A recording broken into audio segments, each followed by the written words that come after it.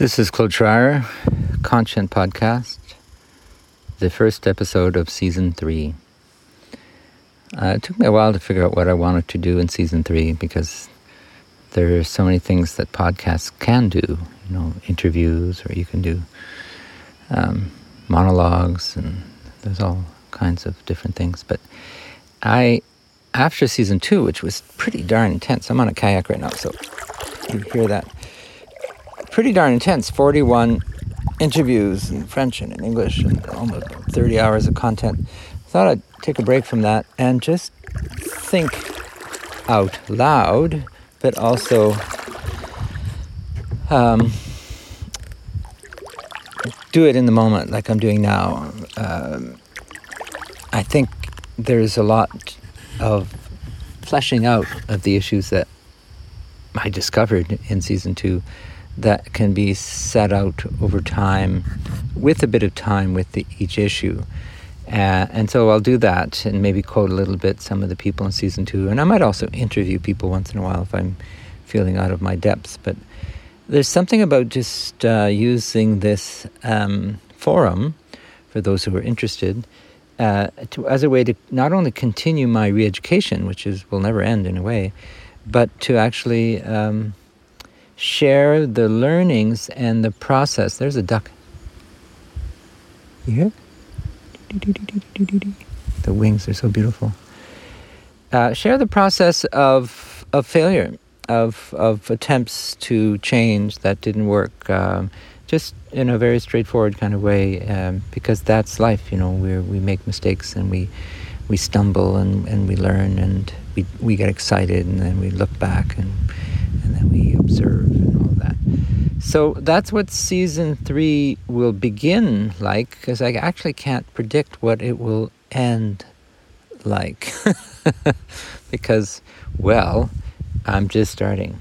But this is the episode, what is it? I don't even know anymore, because I will have published a case study piece, so I can't remember what episode that is. Doesn't matter. Somewhere in the 60s, like me and my age.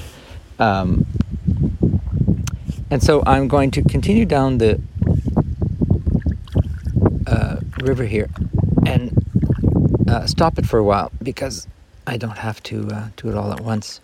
But I wanted to thank the listeners who have hung in there with me, who have listened to the Conscient Podcast and the first 2 seasons. I appreciate the time, and I hope that it's useful. But what I'm going to do now is in a way go back to what I started way back in the Simple Soundscapes project, the very first season in 2016, which is now erased. I mean, I have a copy, but it's no longer publicly available. But I did a series of soundscape observations. So I would start each episode with a comment on the soundscape, describing it or talking about it, and then we'd listen to it, and they'd be 10-minute episodes.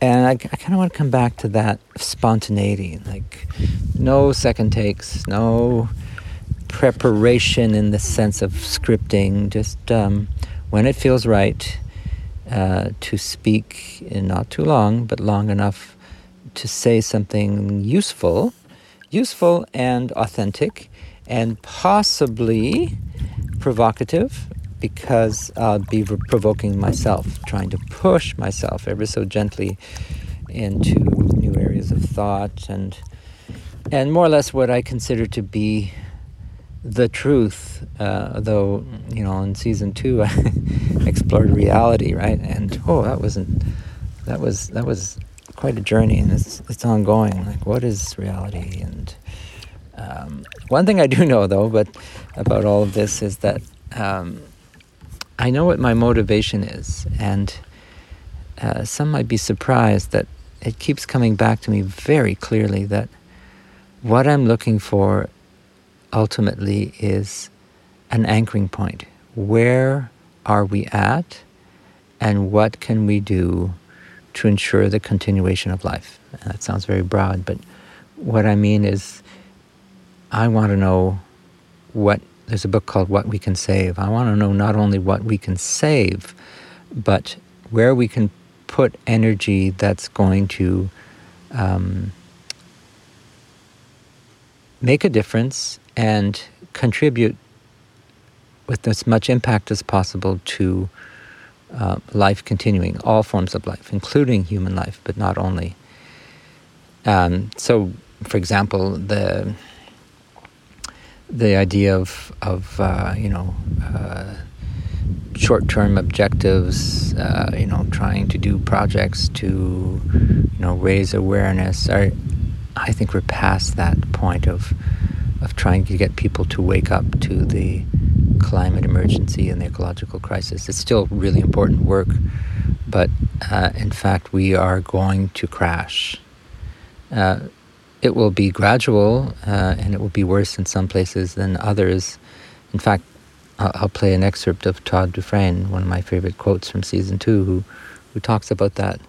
There's a couple things around capitalism that are very important. People often will talk about how it's part of the cause of the crisis that we're facing is the way we live our lives, and a major feature of the way we live our lives is, for example, consumer capitalism, or they'll call it neoliberalism, or I think sometimes it's just important to call it what it is. It's various forms of capitalism, and to get comfortable with the idea that maybe capitalism has caused this problem as it combines, I think, with the history of ideas, which also support the role that capitalism plays.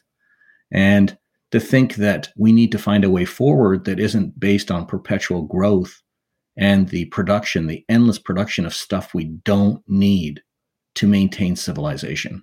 How do we maintain civilization moving forward without producing lots of tchotchkes and crap? How do we live Well, it's really easy. We don't need any of that stuff. Meaningful lives as we move forward have nothing to do with tchotchkes. But there's certain things we do need. We need food, we need water, we need certain things.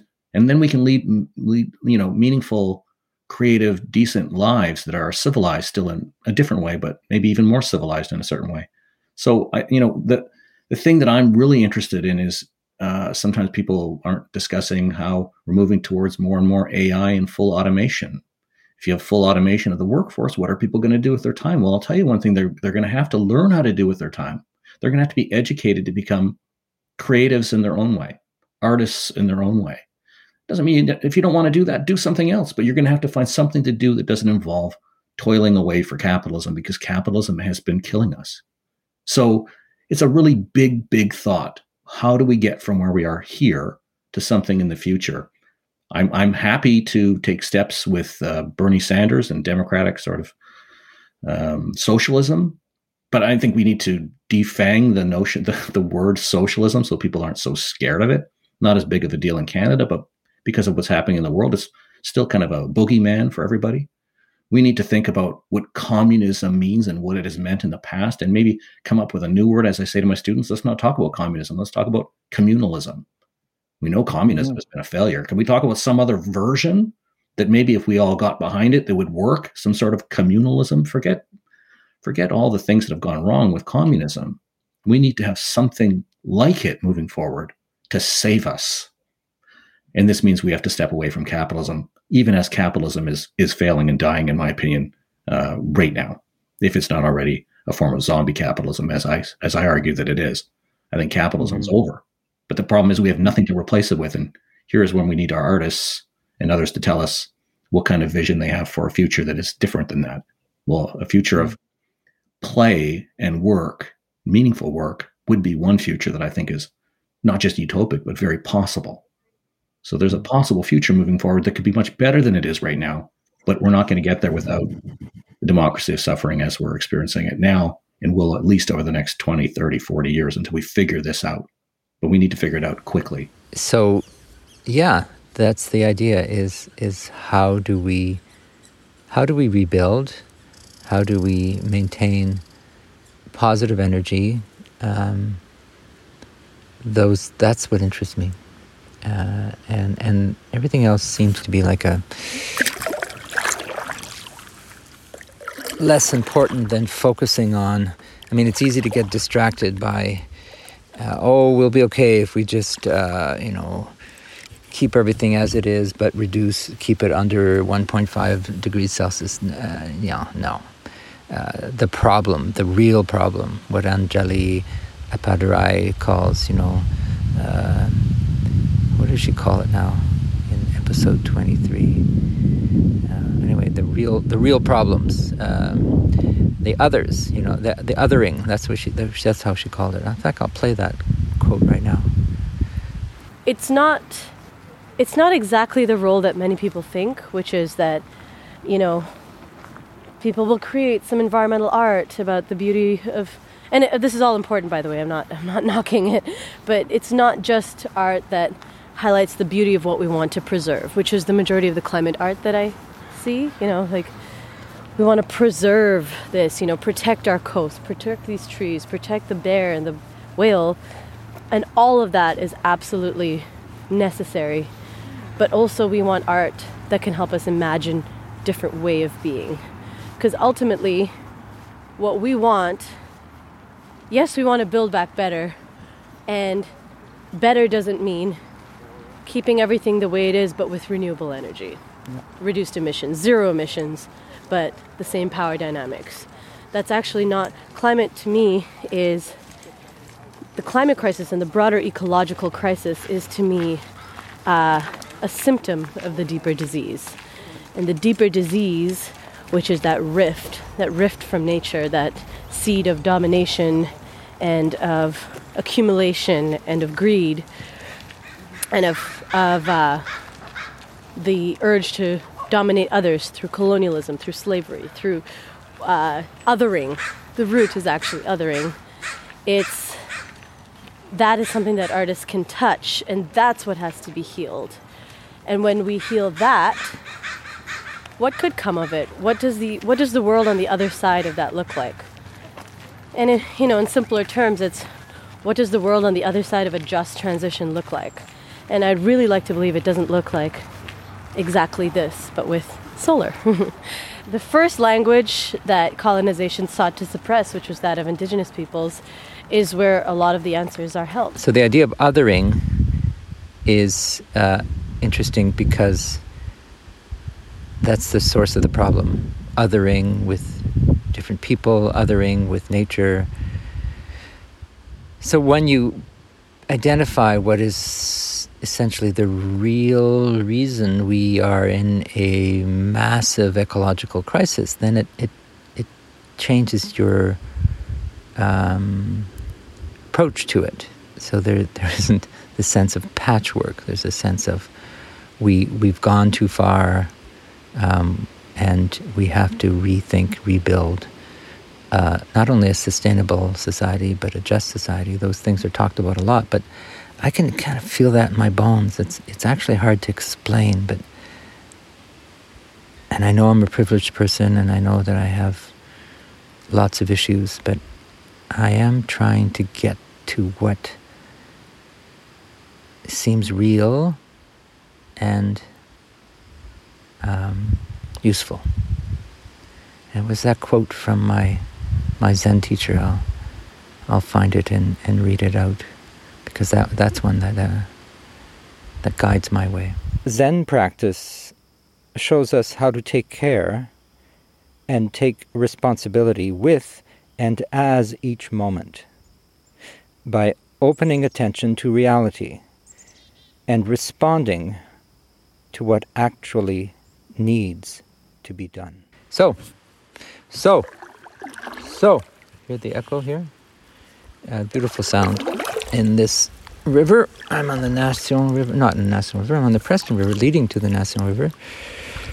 What's the day today? September 13th, 2021. One of my favorite things to do in the whole world is to let this floating device go downstream and just experience that sensation of flowing down a river and a type of abandonment. So metaphorically, instead of swimming or paddling upriver, which we do a lot in life, a lot of challenges, once in a while you just let yourself go and let yourself go with the flow. I'm about to hit a rock here. And that flow is very, very beautiful. And you just have to trust that it'll take you to the right place.